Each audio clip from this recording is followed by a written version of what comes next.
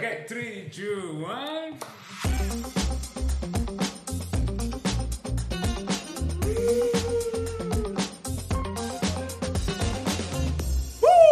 Fala galera! Bienvenidos amigos! Guys, I'm so happy today. I have finally this guest here, Patrick Morrison. Thank you for having me. I can't wait. This is awesome. Patrick, thank you so much for coming here. I really enjoyed the time that we worked together, and also the brilliant mind that you have. All the things that I knew a little bit. I think it's better for us to talk about it, but a few things that you show me that you like to do, and all the knowledge and all the inspiration, and you always are like a happy person and Thank you. A good vibe. So I'm looking forward to talk with you. And when you said to me, yeah, I'm going, I said, yes. I'm so happy about that. So thank you so much for accept my invitation. Thank you. Really looking forward to it. I've listened through a few, loving the guests so far. So I'm going, not sure how I'm on this lineup, but thank you.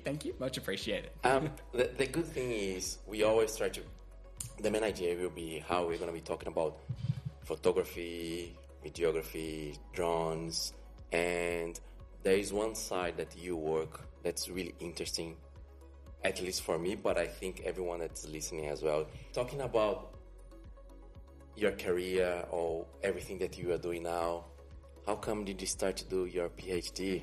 Yeah, so basically when I was doing my undergrad in archaeology, which is just a 3-year degree, learning to become an archaeologist, we learned all about the world and the past and how people used to live. And then in second year, I went on this field school up into Morrison to study the rock art up there, which is amazing. There's a million, I think you've been up there, but there's 1 million or 2 million or 3 million something pieces of rock art on this one peninsula and set of islands. No, I've never been there.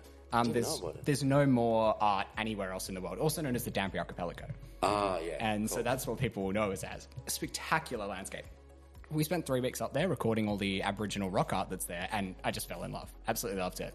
Did my honours degree looking at a site that was a lot of stone tools that were deposited on the ground a good few thousand years ago. And then sea level came up and covered the site in water, just a little bit of water.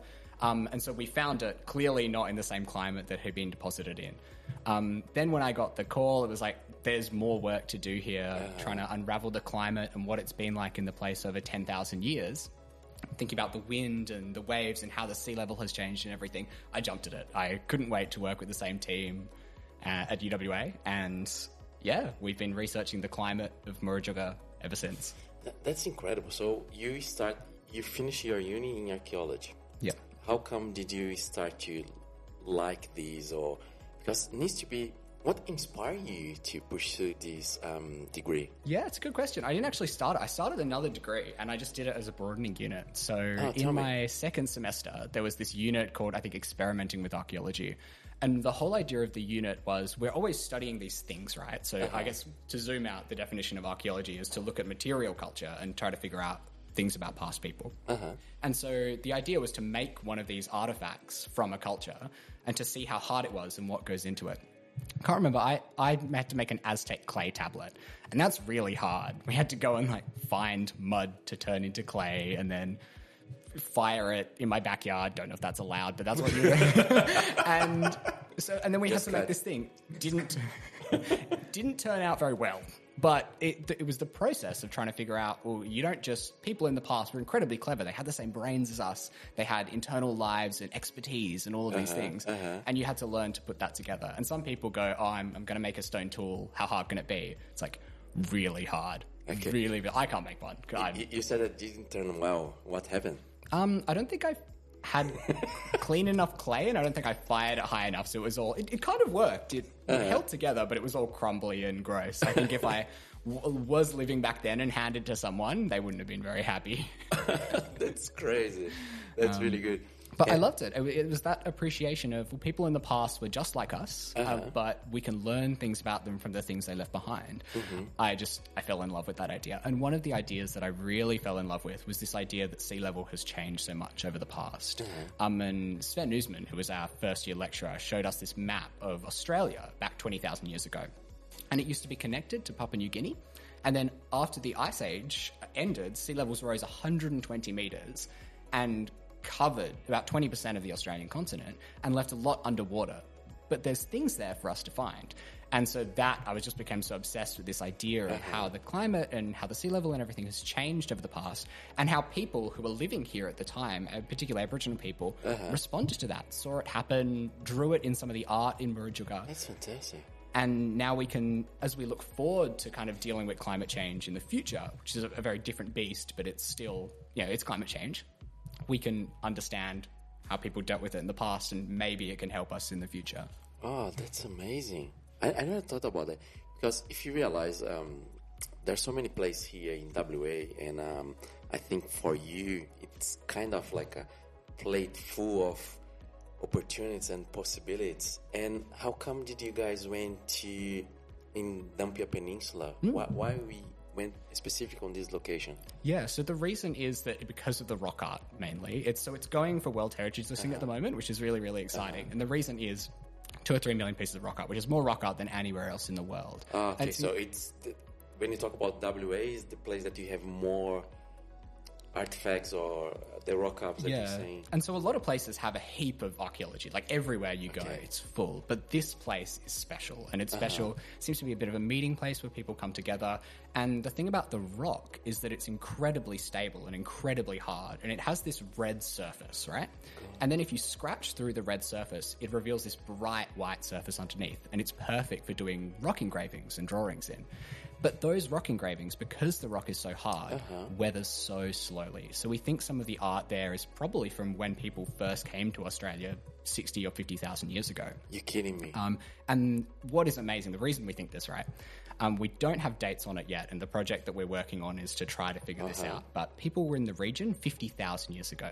So to put that in perspective, the pyramids in Egypt, like 5 or 6, probably fact check that, but like 5 or 6,000 years, not that long ago, in the grand scheme of things. The Ice Age, 20,000 years ago, when people got here, 50 or 60. And then all of the rock art at that time is all kangaroos and lizards and emus and faces, this particular colonizing repertoire. It's very terrestrial.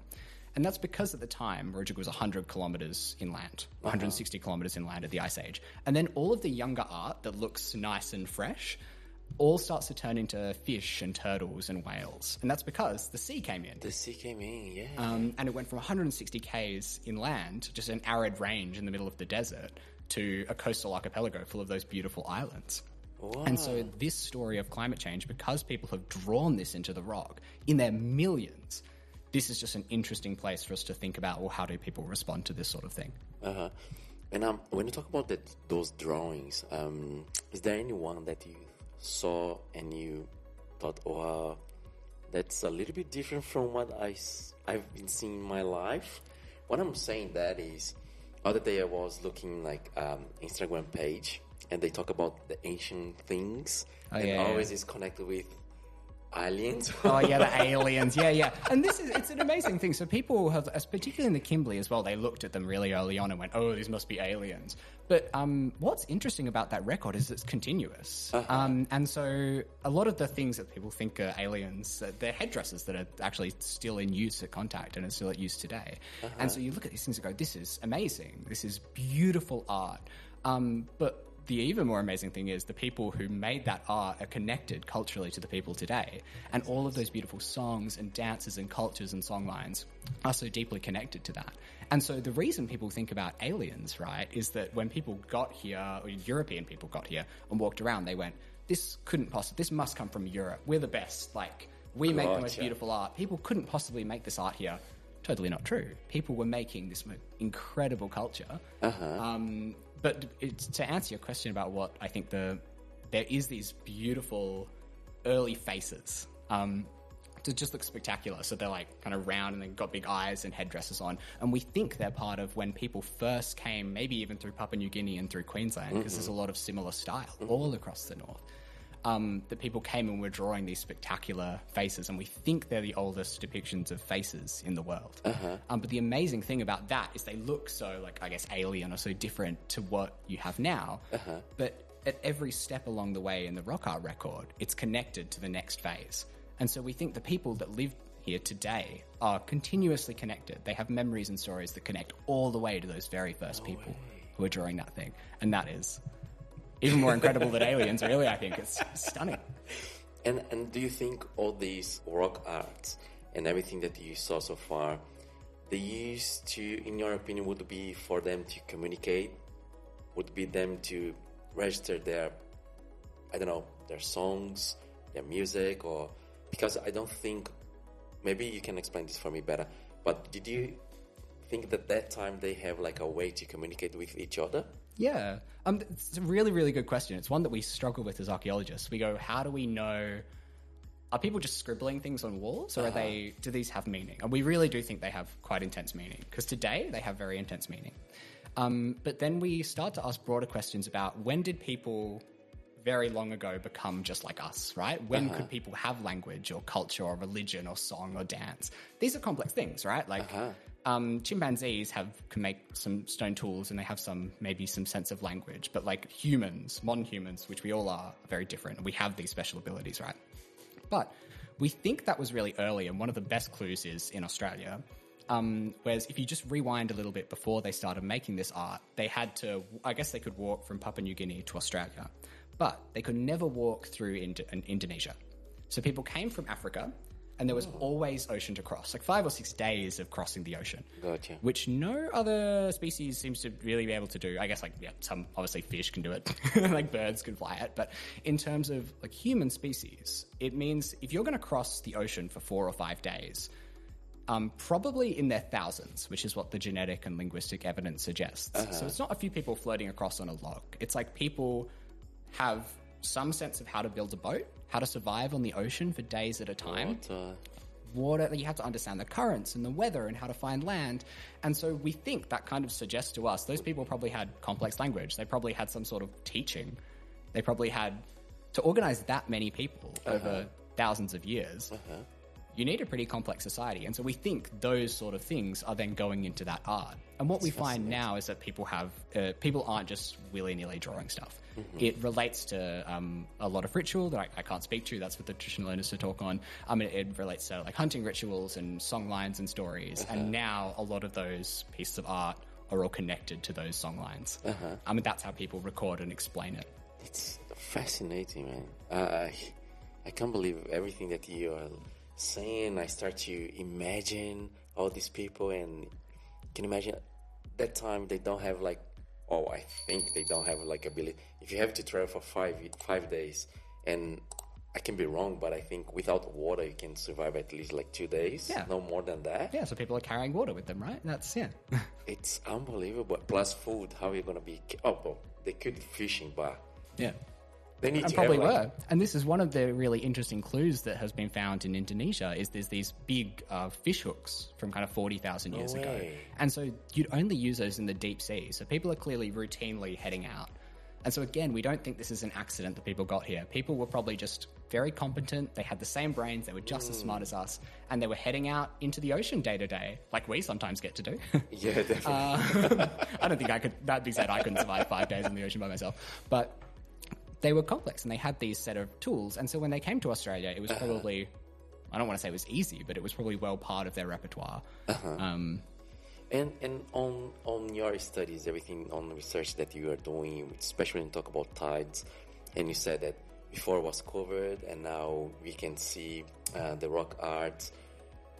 Are you seeing some changes too on the tides? The tides are pretty much like recessing. We still like have more opportunity to see more artwork, or what do you think is going to happen? Yeah, well, so the problem is that the sea level's rising, and so it will challenge some of the art and could pose a risk to it. But the broad story is this: that's just before, about 6,500 years ago, probably maybe 4,000, trying to figure out, not that long ago, a few thousand, our sea level was a little bit higher than it is today, and this is really important because it probably meant that the western tile, the ice sheets in the Antarctic had collapsed a little bit, and they had made the sea level slightly higher. And that probably will happen as we go into a warmer climate. And so these clues of what sea level looks like when it's a bit higher becomes really relevant. I mean, Fremantle, a lot of that is only a few meters above sea level. And we know from the record that sea level can easily go a few meters higher. And you go, we're really dealing with the problem. People are going to have to move, like Fremantle will be underwater in at least a few hundred years, maybe sooner. And we really have to understand what that looks like, because we need to adapt for that and plan and probably then mitigate that in terms of thinking about burning fossil fuels. But then going further back, it was 120 meters lower. And so what we're really interested in is to see if we can find rock art under the water. That would be very, very interesting. Because people have stories, the songlines that Aboriginal people go out into the ocean and they speak about sites that were land that are now underwater, which is incredible. Those memories must be 8,000-10,000 years old. And so it would be nice to find some way of science coming to the same conclusion. Just finding these sites and being able to share them and bring them back and tell these stories in collaboration with information that we can provide that can reinvigorate and ignite and really try to tell these same beautiful stories of climate change that people have had in their memory for 10,000 years. Jesus. And I know, especially looking your social media channels, and you have a deeper relationship with the underwater animals, underwater life, right? And who knows here, Dampier Peninsula, generally over there, the water is mercury, or it's not easy for you to see if you are diving. Yeah. Do you think your ability to dive over there, what would be the tools, or what would be the knowledge that you could have, because you cannot see properly there? What I'm trying to understand. I'm so fascinated about that, and I'm trying to understand how we can grab more information and go there and see more stuff, because you said that you'll be underwater, and if the tides are going up, hardly you'll be for you to come see and see more stuff, so you need to go down. So what could be the solution for you to capture more photos, capture more the history about this time there underwater? Yeah, that's a great question. So my supervisor, Mick O'Leary, is looking at this problem in particular of how do you survey these landscapes and how to find these places. Yes. And so my skills, I guess, I want to touch this a bit later, but is photogrammetry and really try to 3D these things in detail. But the first step we have to do is look at them on a landscape scale. And so one of my colleagues and fellow PhD students, Caitlin Smith, is also working on this, trying to figure out using computer models where you would look at those. And what you need there is data on the seabed. And you might have heard, everyone says about the ocean, we haven't mapped much of it. We've mapped a good few percentage of it, but not a lot of it in detail. We just don't know what's under there.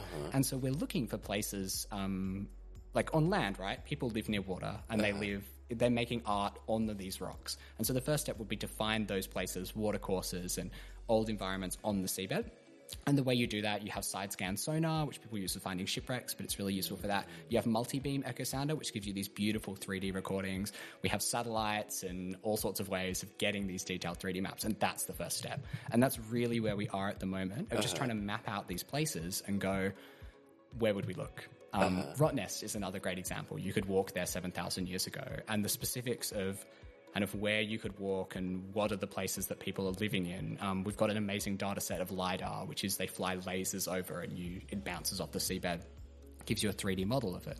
And you can see all of these ancient dune systems that are now the caves that we dive in with those amazing sharks.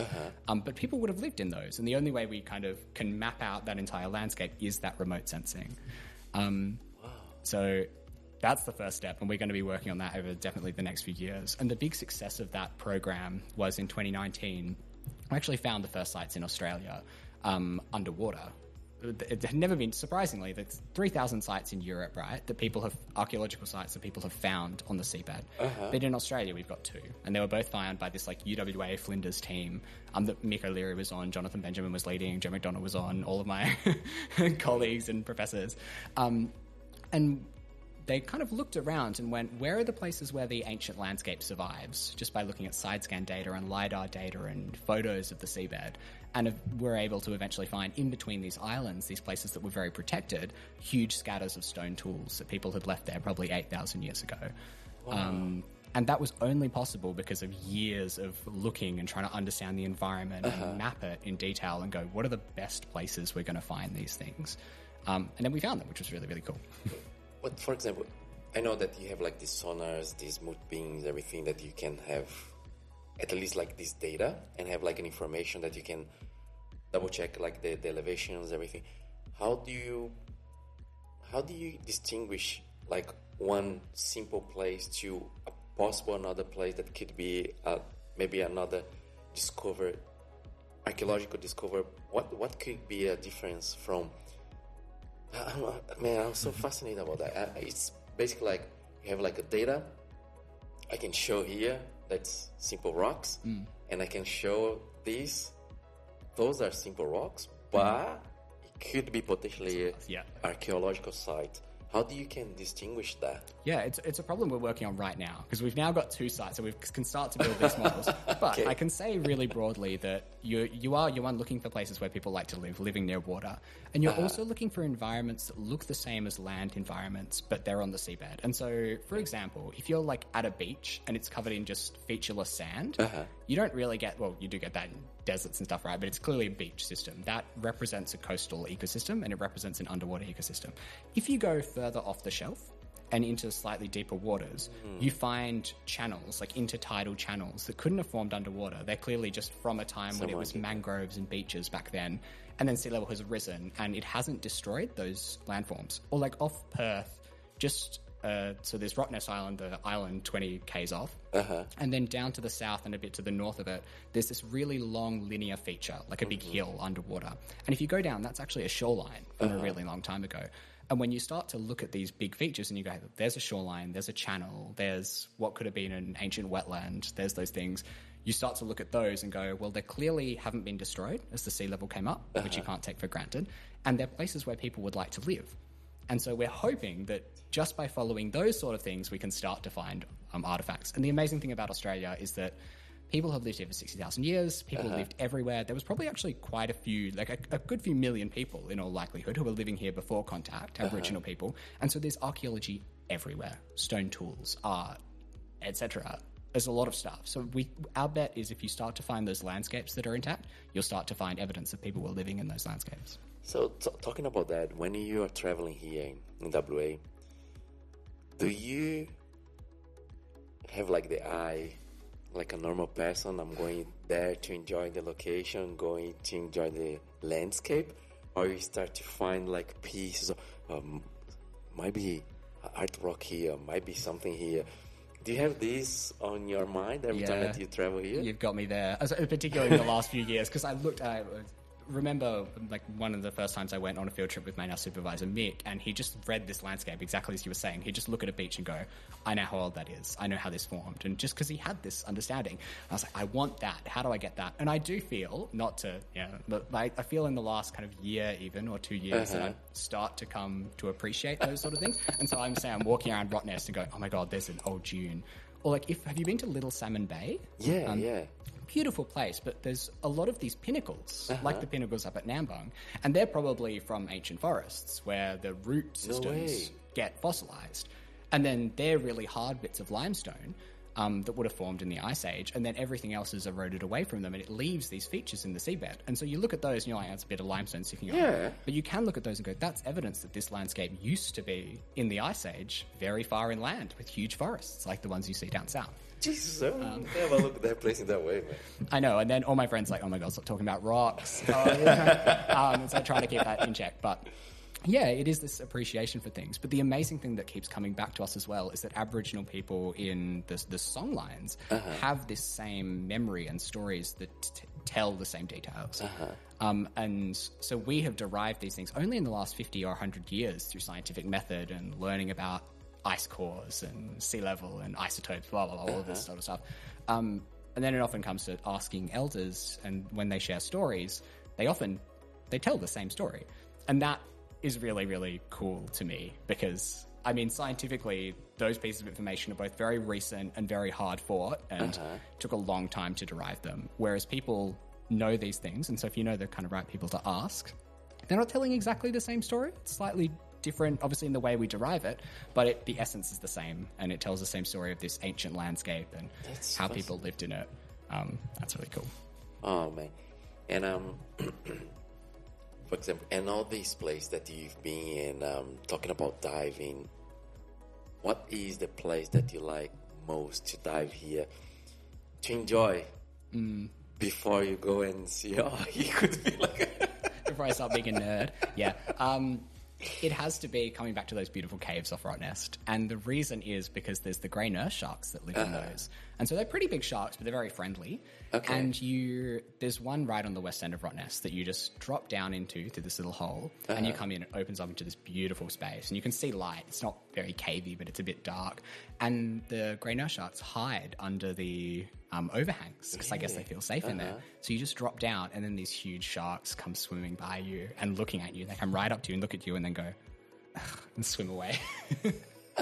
And I love that. It's really beautiful. And I always thought I'd be really scared of seeing a shark. I'm sure I was in the right with a great white or something. I'd feel a bit different. But they're so gentle and they're so calm and they just float there. And it's wonderful being in the water with something that's kind of bigger than you. Man, I have like an opportunity to not dive, but I was swimming, and all of a sudden, like, 2 sharks came, and that scares me. Like, I don't know if I can see this beautiful side of the sharks. One day we'll get diving out there. Man, that's my dream. I think, like, I have opportunity to dive, like, only 2 or 3 times in my life, and always was with the instructor. And the guy always putting you down. I said, oh my God, seriously? And put you down. Hey, you can dive now. I said, cool. I do need to have like this ticket. I do need to do this. I'm looking forward to that. And the 2 times that I went there on the water, it's kind of here in different place, different world. It's a different perspective. The peace that you have inside of you, it's unbelievable. And I definitely need to do that. I think that's something that's missing, and it's on my to-do list. I have to do this. I have to do this. I have to do this. Yeah, I love it. I've been snorkeling for years and years and years, and I got my scuba diving license like right at the end of school. And I did a little bit of it, but only in the last couple of years. I've had the UWA Underwater Club, which goes out and dives all the time. Okay. Wonderful. And I've got a bunch of friends who I go diving with all the time. And now I'm in the water every weekend and in the week and going snorkeling around Perth and everything. And that, I love it. You start to really get a sense of all the different sites and find your way around, and you start to see, because sometimes in Perth you go snorkeling or diving and it's a bit murky and it's not great. Yeah. And then some days it just clears up and it's like swimming in a fishbowl. Little Salmon Bay on Rottnest always seems to be like that, but you just, and there's stingrays swimming past you and dolphins coming up and all that, and you're like, really? And then it's like 6 o'clock before you go to work, and you go into work, you're like, I've had the best day already. I've swum with dolphins. What am I doing here? That's the other thing. I'm like, I could still be swimming with dolphins. But that's incredible, and it's basically like in our doorsteps here, right? It's unbelievable, and sometimes I believe we live in a bubble. We complain a lot of things, and there's so magical things close to us. Just open our eyes and do something completely different, right? It's when people complain about Perth being a little bit boring. I'm like, I don't know what you're doing. Right. There's I'm so many other things. Dolphins. I think, being honest, I think if you look like nightlife or more people, busy life, of course, Perth, it's really small if you compare with different place. I came from a big city, and here, over there, everything open like 24 hours, like literally. And here, when I arrived, was 5 o'clock. The market is closed. No, it's still 9, right? But every time, like 5 o'clock, bye-bye, there is nothing, you walk in the street, there is no one. In that aspect, of course, Perth is really small. It's still like this feeling of safe place, but countryside place for us. But if you look all this beauty, all these opportunities that you can have, Perth is amazing. You have like, if you have like a boat, you can have like some friends that can go dive. And talking about dive, you said that you have like a club on UWA. How that works? So yeah, it's a bunch of students and I guess also people who aren't students just are in this club, and we have a boat. And then every kind of weekend, people try to get out and go off Rottnest, and that's how I've done most of my diving off Rottnest. Oh, really? And then they do these trips to the Abrolhos Islands or Dunsborough or all of these Exmouth, these beautiful places. And I've just had some of the best diving, like in the Abrolhos. So, but to be part of this, you don't need to be a student? No, it's quite open to everyone. In fact, sometimes you go out on the boat and it's like 3 students and the rest is not. But the boat belongs to the UWA? Or belongs to one of the clubs at UWA, yeah. It's just not an official thing, but it's by far... There's a bunch of other ones. I think Murdoch has one and a bunch of them. So there's, for people who are getting into diving, going and joining a club and making sure you're out on the boat relatively often. It's pretty... It ends up being pretty cheap and pretty... Really? A great way to spend a weekend. That's a good tip. I think I'm going to be trying to look on these, and I really want to...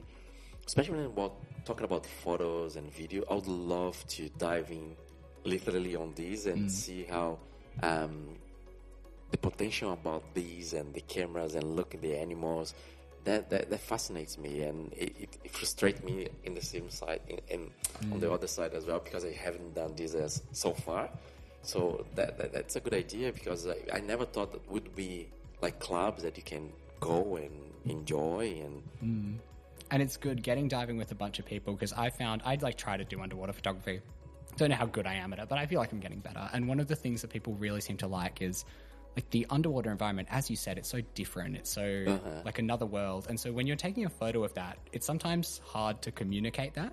Whereas when you have people and you have like your dive buddy right in front of it and then people off in the distance and floating around, suddenly these places just look so much bigger and more beautiful, because you see these little divers floating around like the in perspective. them. Yeah, or a shark. You like take a picture of it and you're like, that looks great. But then you have a shark and then like your mate next to it. Way better image. And that when you go out with a huge group of people, it's just great to have people dotted around the environment. And so I always go to take a picture and people go, oh, sorry, I'm in your way. And I'm like, no, get back in the way.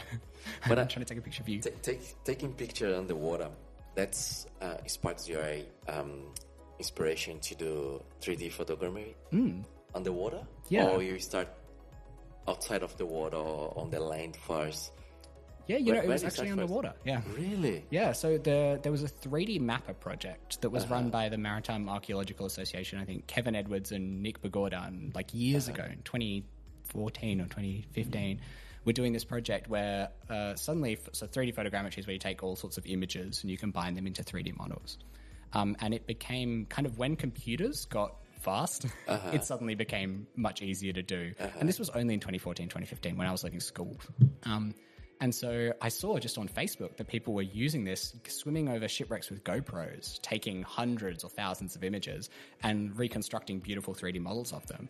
And when you're in water, as you said, it's often pretty murky and hard to see everything. You rarely see a whole shipwreck in one go. You just can't see it.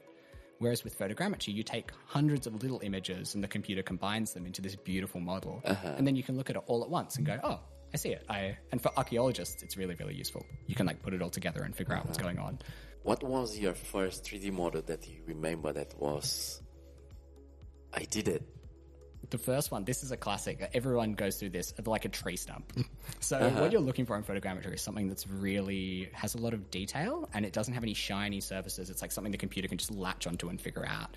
And everyone just goes out and goes to a tree and takes a bunch of photos of a tree and gets this 3D model. And that was like, oh, it works. The software does these things. And then I think one of the next things I did was going off to, it must have been the North Mole barge off Fremantle. So it's this little wreck, maybe 100 meters swim out from the harbour. Tiny little thing, people swim through it and crayfish on it and everything, but I swam over that with my GoPro to like 700 images or so, and then put it through my poor MacBook, my 2014 MacBook. It processed for like 3 or 4 days or something. I couldn't use the computer for all that time. Are you kidding And then me? it just spits out this cool 3D model that I still have somewhere. of like this shipwreck, and you can spin it around and look through it and see all the things that you normally dive on. It's got a lot easier in terms of the computation since then, but it's basically the same thing. Because if you take photos and you are mentioning GoPros, but for you to dive in on these 3D photogrammetry, those photos, they need to have like data embedded as when I say these, like GPS or coordinators that could help the program to build this model, or I just can take pictures and the program can figure this out, everything by itself. So the program can do it all by itself. That's the math relies on finding images that are shared in each, points that are shared in each image and just matching those. So we can do it.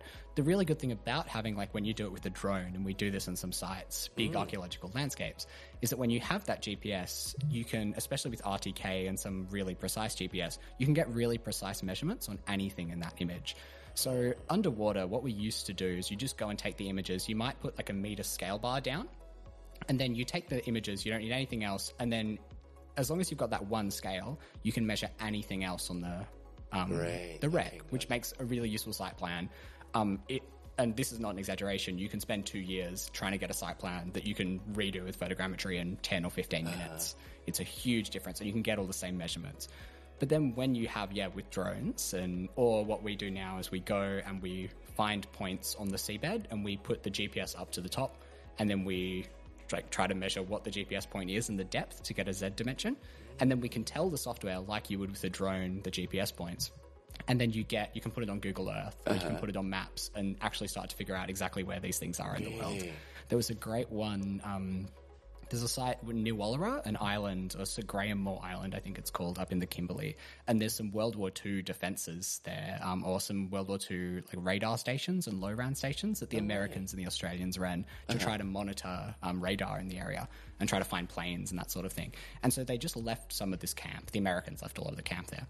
And some of my colleagues were mapping this out. And the first thing they did was they put a drone up in the air and flew it over, and you get hundreds of photos, and you can combine this into a map you can put over Google Earth, and then you can go, there's the old buildings, there's the things. So it can't replace walking around on land and actually picking things up and looking at them and figuring out like, this bottle has a mark where it says it was made in this town in America. That's detail that you just need a person to get. But in terms of these beautiful site maps and figuring out where to look, you get these perfect like Google Earth level images, but with centimeter accuracy. Wow. That everyone loves now. It's become the standard of kind of recording a site. Is you just the first thing you do, put the drone up and get it done. And you can correct me if I'm wrong. For example, all these mapping, all these photos that you create, all those models, even though that you can have like really detailed with centimeters or millimeters, whatever will be the measure that you're going to be using. I guess at the end, few things you'll be missing. I guess you can correct me if I'm wrong. Do you think with the artificial intelligence, when they come, everything's changed a lot, right? Do you think the artificial intelligence can start to fill up these gaps and create something more accurate, show more the locations or the maps or the models that you are doing? Yeah, I mean, even the time that I've been using it from 2015 to now, in terms of what people have been able to do with these AI algorithms to speed up the process and to improve how much it can match, world of difference. Really? Like, not even 100 times or 1,000 times better, like much more than that. It's way better, growing very quickly. And we think that one of the things my colleague Caitlin is trying to do in terms of looking for submerged sites is with these like detailed 3D models and things to try to use AI to detect like bits of archaeology or things in them to save you from going through and looking in more detail to see if it can find those things for you. And that, I think, within the next few years will become very standard part of the workflow. The thing is, though, it can never, well, I don't want to say never because things change so fast and it might age very poorly, but in terms of having a person there to really look at those things and scientifically assess them, like as an expert on the ground, because these places are often an archaeological site on land in particular is made by people. And so you very much, the experience of being there and looking at it and learning about it is a very distinct and interesting one. It's a lot of fun. We love doing it, but it also teaches you so much more than I think you could ever get out of, no matter how fancy your AI is. You won't get that detail. But where it can help you is telling you where to go. And so you can put these through, it can fill in all of these gaps, and it can kind of tell you hey, these are the places that, there is probably something for you to go look at. And here are the places where, not that there's nothing there, but you can pay slightly less attention to. Then again, you want to be careful because you don't want to rely on that and then always collect data that tells you your model's right. And then you think it's better than it is because you've just done the same thing over and over again. But certainly it speeds up the amount of work you can do. And you go from having these really fuzzy, difficult images to work with and interpret to these crisp, detailed site plans. And it's not going to replace you, but it makes you much better, I think, in interpreting a site. Yeah, that's a good point because it's fascinating when you talk about if the AI is going to replace you or it's going to give you the tools for you to improve maybe your knowledge and align with your knowledge. You can basically like give your feedback or give you like your insights that can be more accurate. And you say, oh, there is like a creative side that I don't think AI is not yet maybe can give this feedback, but I think that could be something that instead of the replace, if you know how to work with those tools, can help you to maybe something faster or create something more. And I think photogrammetry is a great example because people have been doing it since, I think, since photography was invented. All it is taking measurements from photography. So since film plate photography, you can do photogrammetry. Problem is, you have to go as the scientist or whatever and find a picture, a point on that one and a point on that one and match them and then do a huge amount of math and get it all done. And so people would do this. I think the military often would do this when trying to map out landscapes. They would have these contraptions that you go and mechanical computers that would go and do this math for you. And then when it became kind of more easy to do, to some level you can throw images in, it will spit out a 3D model. Yeah. And people were like, oh, it's easy, it'll replace everything. But no, actually, everyone was just like, oh, this is easier, we should do more of this. In my experience, as it's got easier, I've actually had more people coming to me and going, hey, I need some level of expertise and understanding of how to make these things better. Because people can get the first step and they realize what the technology can do. And then you have that level of kind of human skill or practice or everything that gets you that advantage or gives you that really good result. When you talk about these people that can find like these points that can match, I remember, you can correct me if I'm wrong, but I remember you saying you were doing like a software that you built by yourself that was picking up these points to create something with the image for UWA or no, for the museum. Oh, I've been writing some software for the museum, nothing in photogrammetry, to be honest, and my math is not good enough for a lot of that matching stuff. No, what we've been doing is a lot of in particular mapping out these submerged landscapes. So once you've got these beautiful 3D models, a lot of it is about just combining it with other data we have. So one bit of software I've been working on recently is we have these sea level curves. We know how much the sea level have moved up and down, and we've got these 3D models. But we want to be able to go, okay, well then, if the sea level's here, where's the ocean? Like, what does this landscape look like? And so just little things like that. Gotcha. I love building little bits of software that do help you, pick out things and go, That's great. good, man. That's good. And thinking about that and all the mapping that you were talking about, and you said that you use drones, right? Do you still using like a Mavic Mini or? Yeah, so I've got 2 sad stories about the Mavic Mini. It's already. My little one, after 2 years, I remember the first time I think we flew together, you were flying the Inspire and I was flying this Mavic Mini, little 200 gram thing. That served me so well. I took so many. I'm really happy with the pictures that I took off that over 2 years. And yeah, I used to fly that. And then I crashed it. Someone went, it's too windy today, don't fly the drone. And I was like, I want the shot though. And I got the shot, lost the drone. So, oh no. And that's the problem with those tiny ones. So they, a strong breeze just they love gone, to fly crashed, away. Gone. And so that is sadly gone. But 2 years, it lasted pretty well for such a $500 drone. And then I got a new one and I was flying it over the Swan River down near, to try to get some shots of the bridge from a distance. Gotcha. And it just fell out of the sky. No warning. This one wasn't my fault at all. It just went. And so that was a good... I already knew this, and we kind of teach it to the students, being like, hey, don't fly it over people. Like, that's the rule, but also it's a really good rule because Sometimes. They don't do it often, but they can something, it happens, and they fall out of the sky. And this one did. It was 3 hours total lifespan or whatever. I had just got it, and then it just fell. So they're sending me a new one, which is nice, but like... Yeah, that was good. So currently I'm droneless. I shouldn't be on this podcast. I'm waiting for a new one to come along. But yeah, they can't fly themselves. So in terms of doing 3D mapping, they're not ideal. But a lot of my work, you need to get a quick 3D map and you can fly it around and just take the pictures yourself.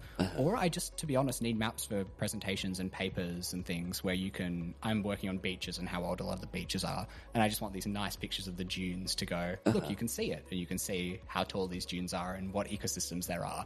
And that, it shows it in a far better way than any like nice picture on land could ever show you. You said about students, so you are teaching? Yes. What are you teaching? Very lucky I have a third year unit that we teach on historical and maritime archaeology. And so the whole idea of it is that kind of the modern world has been built over the last 500 or 1,000 years when people have been traveling all over the world, building these big systems, global capitalism, corporations, like all of this. But the beginnings of big systems like that can be seen in like the Fremantle Shipwrecks Museum has Batavia, and that's one of the early wrecks from like when global capitalism was becoming a thing with the VOC. And so we look at these bits of evidence from all over the country and look at these, go, okay, well, what can we understand about the world we live in today just by looking at these little bits?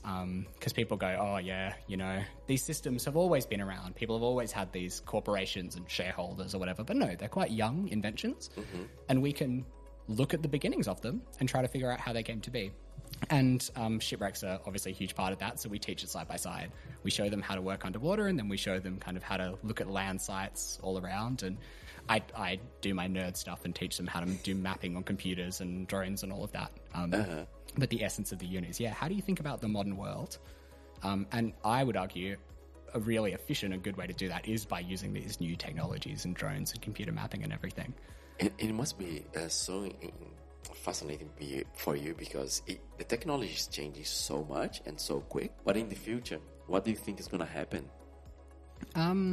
It's a really good question. I think the big thing that will define the next decade or two in archaeology for me, I hope, is looking underwater. And so it's always been this thing. People have looked for shipwrecks for a long time. People have known about submerged forests for hundreds of years. But when people think about, we know there's all of this stuff on the shelf, right? And we know people live there and that we could investigate it. But it's always been hard because we haven't been able to collect the data and we don't know what the seafloor looks like and we don't have the ability to go and record these big sites. And now we suddenly do.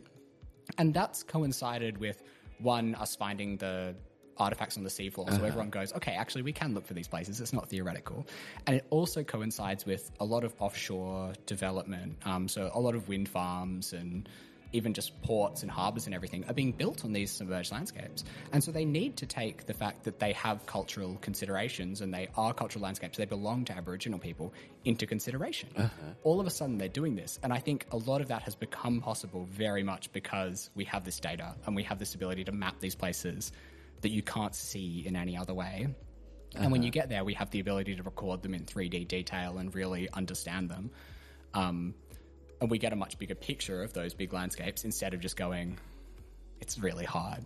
That being said, it's really hard. But I think as it keeps getting easier, we'll find more things and that will make it more exciting.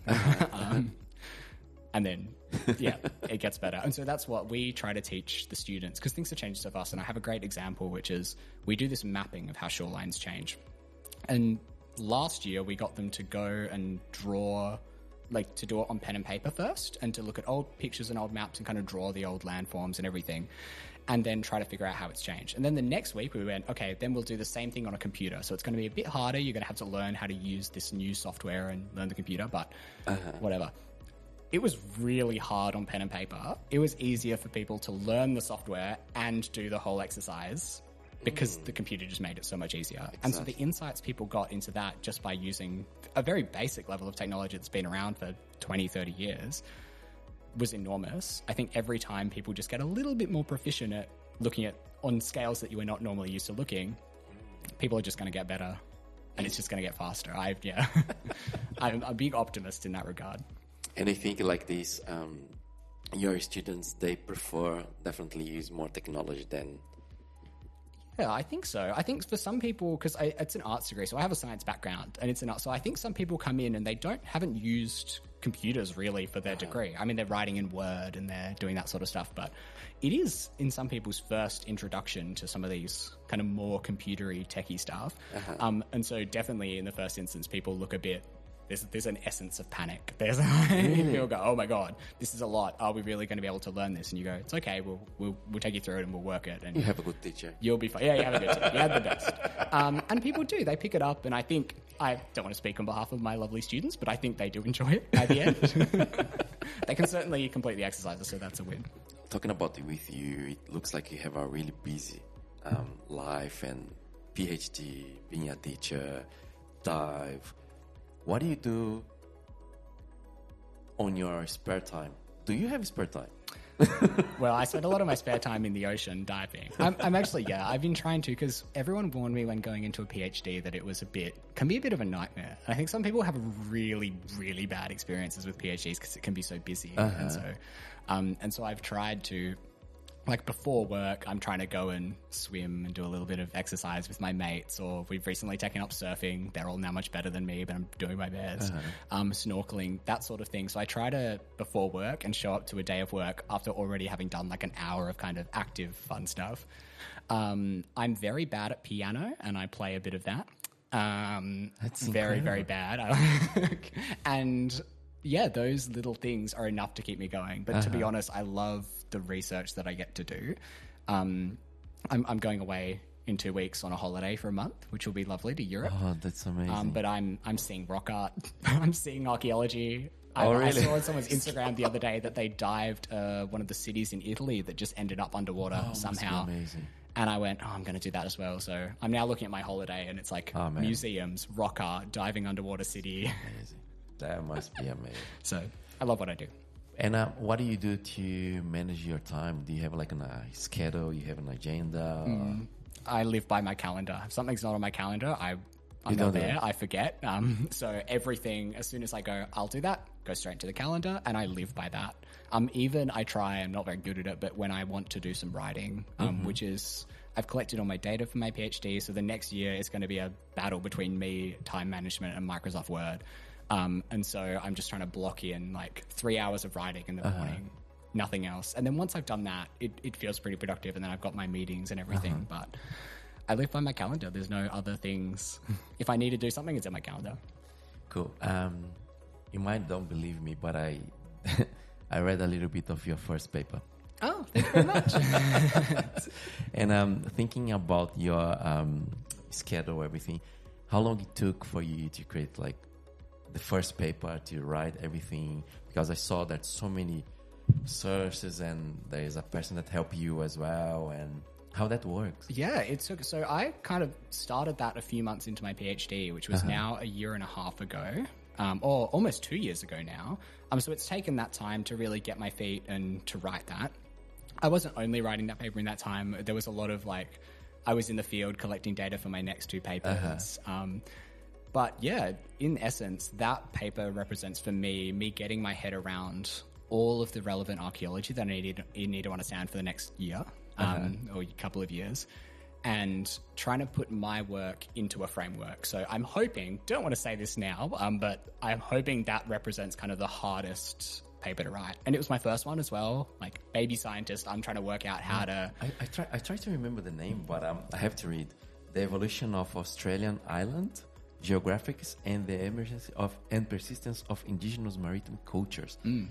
It's a bit of a mouthful, but this is probably going to be my kind of most theoretical paper. So basically what I'm trying to do here is look at the sea level change in all of the islands in Australia.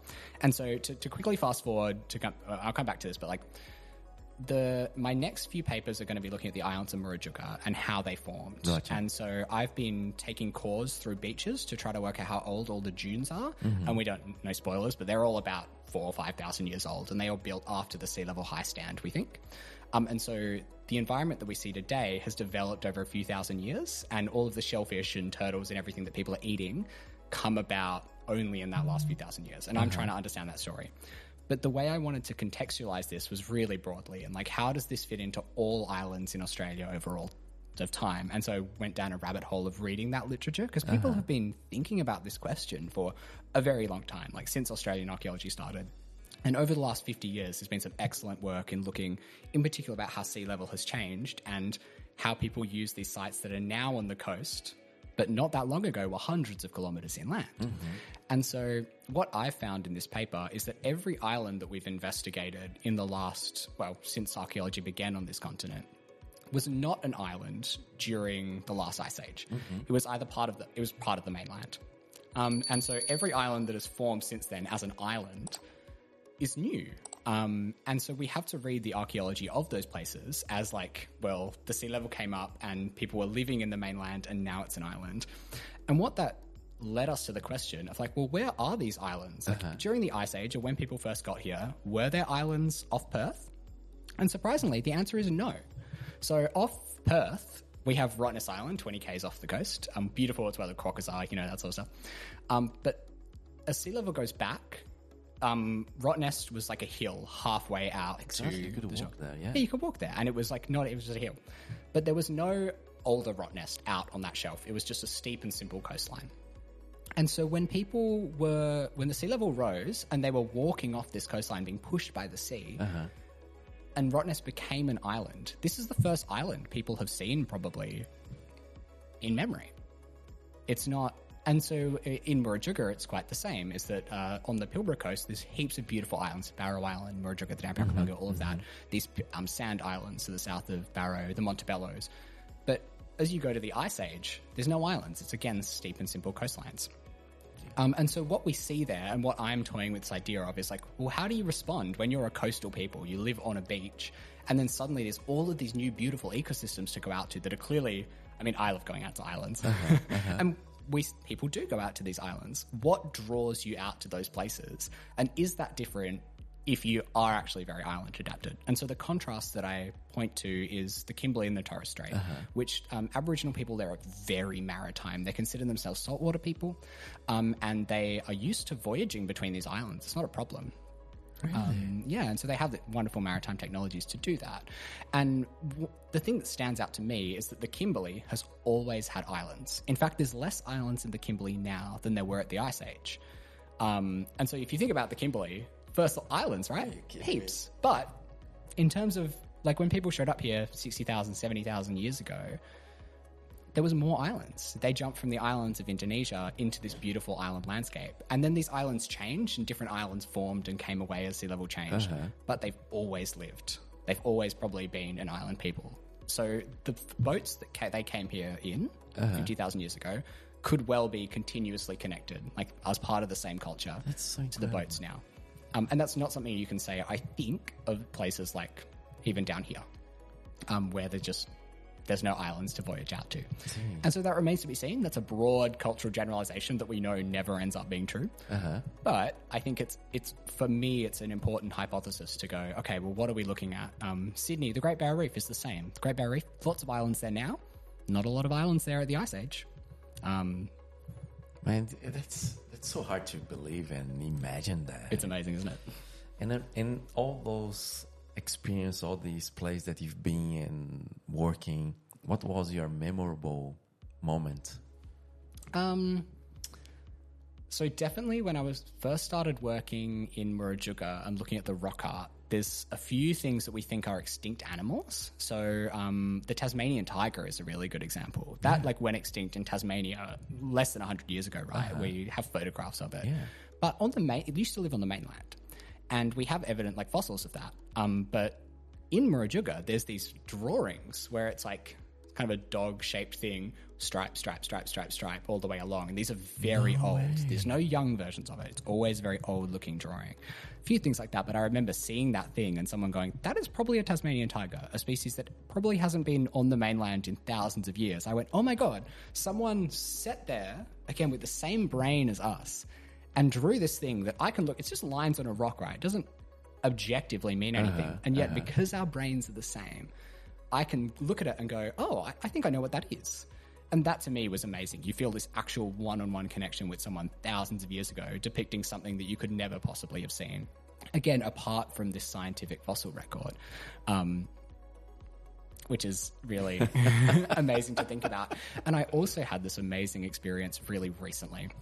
And so I just come back off some of my PhD work so we're drilling into these beaches and I'm finding artifacts hundreds of meters inland on ancient beach surfaces that people once made. So I've been thinking a lot about how these climates change and everything. And we were working on this film, Mamung, which is the story of the whale, with Lillian Robb and Mavia Griffiths, who are like making this documentary about how climate change, how Aboriginal people see climate change. In particular, how the Whadjuk Noongar, who are the traditional owners here, see the story of sea level rise. And so Noel Nanup, who's one of the elders here, told these amazing stories. We went out on a boat to Rottnest and he was telling the stories of the old songlines, and they're not for me to share. It's one for, people can check out the film when it's out, but like What's the name of the film again? Mamung.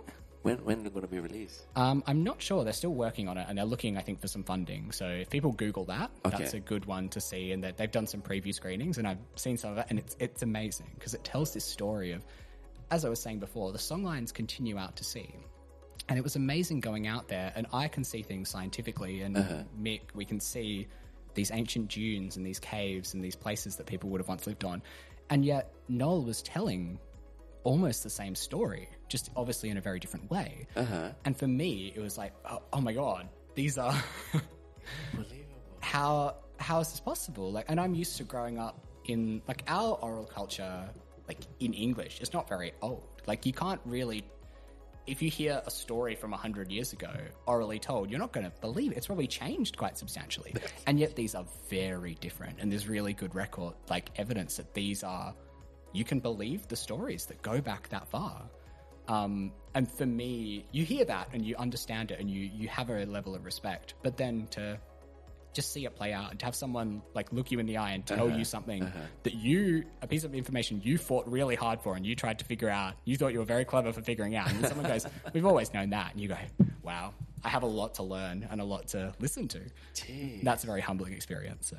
And I imagine your mind must be like every day you wake up and, oh man, I have to learn more things and I'm going to do this. I feel very stupid every day. It's wonderful. It's fascinating, hey. It blew my mind. And let's say that like after this, I'm really enthusiastic now, and I want to be an archaeologist first. Try to follow your steps. What would be your tip? Or what I need to do to be an archaeologist, for example? Yeah, great question. Because I would never have considered it when I was coming out of my ancient history teacher in high school was like, You'll like ancient history. I was doing that subject for fun. It was like by far my worst subject, Terra Bladder. I never even thought you loved the class. I didn't have the mind for it or something. And it was never like a key priority, right? I always thought this is an interesting hobby to have, but it's not a job. I was completely wrong in that respect. There's a lot of jobs for archaeologists. And so to be honest, the way to become an archaeologist, you go to uni for 3 years and you do an undergrad in archaeology. And then, or if you have another degree, you can go and do a grad dip or that sort of thing. And then you do 1 year, which is your honours year, where you do a bit of a research project. And that's where I started working in Morrison. And once you have that honours degree, there are a lot of people who need archaeologists. Really? And so everyone I went through honours with was employed straight away. There's a lot of jobs in archaeology. So yeah, it's quite a boring answer. Just go study it and then you can work, good money, and... You're kidding me. Amazing work, yeah. Franco, let's change the... Let's be archaeologists. What am I doing here? That's true. So when it's there, the money is there. Franco, you have any questions for our friend Patrick? I think we covered pretty much everything. It's so amazing, so many stuff. Man, seriously, it blew our mind. And maybe because I was looking the last few months a little bit of mapping and everything. I know that you use many software to do maybe certain. Some software are better to do 3D mapping. Other ones are better to do measurements. Other ones are better for elevations. I don't know if you use like a specific software to do 3D mapping, just kind of drone deploy, Pix4D. If you can talk a little bit more specific about the tools that you normally use to do mapping, would be amazing. That's a good question. A lot of my colleagues use things like drone deploy and Pix4D because they're so... If you're working and you need a map, you can send it away and it does it all for you. And that's really, really useful. And the quality that it gets out will be... If you do it right and you're careful about your control points, better than anything you could get any other way. You don't need to play around and get into the nitty gritty. That's really, really useful. Another question is, because we are involved in more DJI stuff, right? Is any other drone that has maybe the same capabilities to do these kind of jobs? To be honest, people seem to use mostly DJI, and the thing you've got to really be particular about is you want one with a global shutter. So you want one with a not an electronic shutter like the Mavics. I think one of the new Mavics does have a mechanical shutter now. The Enterprise. Okay, yeah, and so that's the one you want to use. If you have an RTK and you have that shutter, then that will get you the images that you want, and that seems to be the standard. People do seem to use other ones, but why the mechanical shutter? Because when you have the electronic shutter, when it's moving, and you want to be flying, taking heaps of pictures, so unless you stop the drone, you get this like jello effect that you sometimes see in video cameras, and that's bad because you'd need just a clean, crisp image to get the perfect measurements. And as soon as you have a bit of that rolling shutter, that jello effect, it introduces errors. So all of the main software, the main software I use is Agisoft Metashape. That works best underwater, and just like nothing else seems to work that well. And so I use that for... You are learning too much today. So I'd recommend giving that a go. That's really a great professional piece of software to do everything. And they can correct for it, I think, so can Pix4D and Drone Deploy, but it's always better to get a better level of data. And for normal people that maybe want to start doing this, maybe with a GoPro or a little camera, is any software because I know that not just the drone and the bigger cameras are really expensive, also those software that we were talking about, they are really expensive, I don't know, thousands of dollars per year, just a simple membership or subscription. Is any kind of free open software that maybe you recommend to start with for the people that want to start with this? In terms of mapping, there's Open Drone Map, which is an open source one that's been getting a lot better very quickly. For the work that I do, it still isn't quite as good as some of those proprietary offerings, but it's really good if you want to get started. The other thing is there's some online ones, I can't remember, Polycam or some of the phone apps. That just they do the same thing and they work really, really well. So if people want to play around with it, go on the App Store and just search photogrammetry. I think Polycam is the one that I have shown my students, and you can straight away just start taking pictures and you get 3D models. Wow. But then I think the reason they're so expensive is they can get away with it. People who are providing this level of service is just people are kind of willing to pay. They're used to paying a huge amount to get the same level of detail manually. So it's just people go, it's a few $1,000s, whatever. That's a really nice question, because I was thinking how the people, maybe the people which is involved in mapping, how much is around the hour for these kind of jobs? Because I can see that everything is expensive, right? The enterprise drones, the license to get the software, but how much they are charging for that? I don't know. I do want to know that as well. I unfortunately, crazy. My business sense is terrible, and I do all my stuff for academia and for government, and so I'm just working. I don't get paid extra for it. And I know people are charging a lot. I don't know. So if anyone knows, please let me know how much money I could be earning if I wasn't doing a PhD. That's a good. Yeah, thank you. Okay, so we can be archaeologists. Yeah. We can be doing mapping. Drone pilot, everything. And hire Patrick, because he's gonna be doing Patrick, thank you so much. Man, seriously, I have so many other questions, but I think it would be we need to have a 2 or 3 days to talk and talk. Maybe we can come here another day and we can discuss other things. We have another 2 papers that we can talk. That's it. When the next one's out, I'll be ready to plug it. But thank you so much for coming in, and I really appreciate your time, all the things that you guys learned. I'm so happy, and thank you so much for coming here. Thank you very much.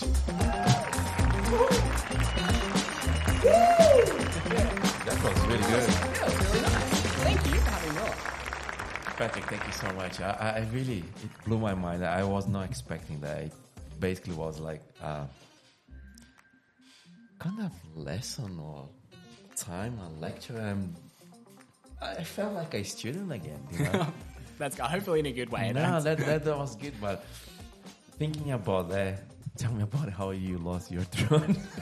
Yeah, I'm it's so embarrassing. I guess I'm glad. The last one, definitely my fault. So that's, I think because I had it for a while, I was just kind of like, look, I paid $500 for it 2 years ago. I've got a lot of pictures. So I was leaning more onto like, as long as it's not dangerous, I'm going to get it. It's pay itself. I'm happy with it. I want to get the shot more than I care about the life of the drone now. Obviously, after it crashed into a field, it literally just blew away and burnt crash. But you get it back or? Yeah. It's gone. Really? It's gone. And same for the next one. So I was really glad I was flying over the Swan River because it just went into the, obviously it sucks that it's in the river. I would like to get, I'm hoping to get it back. But I'm just glad it didn't fall on anything and that's why I'd like to fly it away over water because like the worst thing that can happen is you lose your drone. And that's a good point. I think people don't realize that we fly machines and they fail. Yeah. And you said that you watched the podcast with Josh, and I explained that we were flying one of the little one there, the black ones, and one of the engine failed, and it fall pretty much like in Scarborough. And for 2 or 3 months in my mind, I was always thinking it could be falling. Like, can you imagine like a mom with a child? That scares me so much. Especially if there's strong wind and it's 120 meters up. You might not be directly over someone, but that can go. So yeah, just keeping that. And that was, I knew this theoretically, but seeing it happen, because I was like, they don't fail anymore. Like I know, was that the 3DR or something? 3DR Solo, yeah. It's a while ago now. So I was like, the DJI ones are better their work. But yeah, as you said, they're machines. And sometimes they're machines. It was so, I was flying it. Flying with a mate, so he was somewhere off flying his like ancient Mavic 1 or whatever, and I was flying my brand new drone, and it just went, controller disconnected, adjust antenna, and I went, weird, and then I looked up at the drone and I just saw it falling, and then I just saw a little splash, and I went, no. I kind of knew, I'd heard that people like they're pretty good with the warranty, and if it's that you can just send off the data and they go, okay, that wasn't your fault. It's all good. We'll send you another one. Did you? And yeah, they're happy to send another one and sort that out. Thank you, DJI. But yeah, it was a real humbling experience to go, oh yeah, they can just fall out of the sky. Cool. There's one question that I forgot to ask for you. What's the future? What are you thinking to do? What's the next steps for you now? So the next year I'm going to be working on my PhD and trying to get that finished. I want to get it. So the minimum you can do in 3 years, and I shouldn't say this while we're recording, but I want to finish it in 3 years. I will get it done. Why is that? Because generally people don't finish. Yeah, it's hard to finish such a big project in that time. And so normally just delays come about and it extends to 3.5 or 4 years is very common. And I'm like, okay, I know that's probably going to happen and it will get delayed because there's, you can't plan for everything, but I'm gunning to get it finished. And then I don't know. I'd like to be in academia. I love the mix of research and lecturing and trying to find new things out. That being said, a lot of my supervisors have been in industry. They do a lot of consulting, and we're fortunate in our industry that consulting is very research heavy, and so you can go into consulting and industry and do some work for quite some time and then come back into academia, and people kind of acknowledge that the work that you've done there is just as important as work that's been done in academia. And so I don't kind of mind where I end up as long as I'm doing interesting research in these beautiful places. Good for me. But are you still thinking that you're going to stay here in Perth, or are you? I'd like to. This is part of why I'm going on a little holiday to try to get a sense. I've never been to Europe before, and so I'd like to go around and look. And I've done my undergrad and my honours, my PhD here in Perth. So it's all very, very particular way of looking at the world and thinking about things. And I'd like to broaden that quite substantially. So I'd like to go work somewhere else for sure. The thing that keeps stopping me from going, oh yeah, I'll absolutely leave, is that big things are happening now with submerged landscape stuff in Western Australia, and it really is feeling like a right place, right time sort of thing. Fantastic. So ideally, I think I'd like to go away and learn some skills elsewhere and bring them back. But there's a good chance there'll just be something so exciting here that I go, I'll go on a holiday and I'll... I didn't know about that. Cool. Patrick, thank you so much. Really appreciate Do it. it again.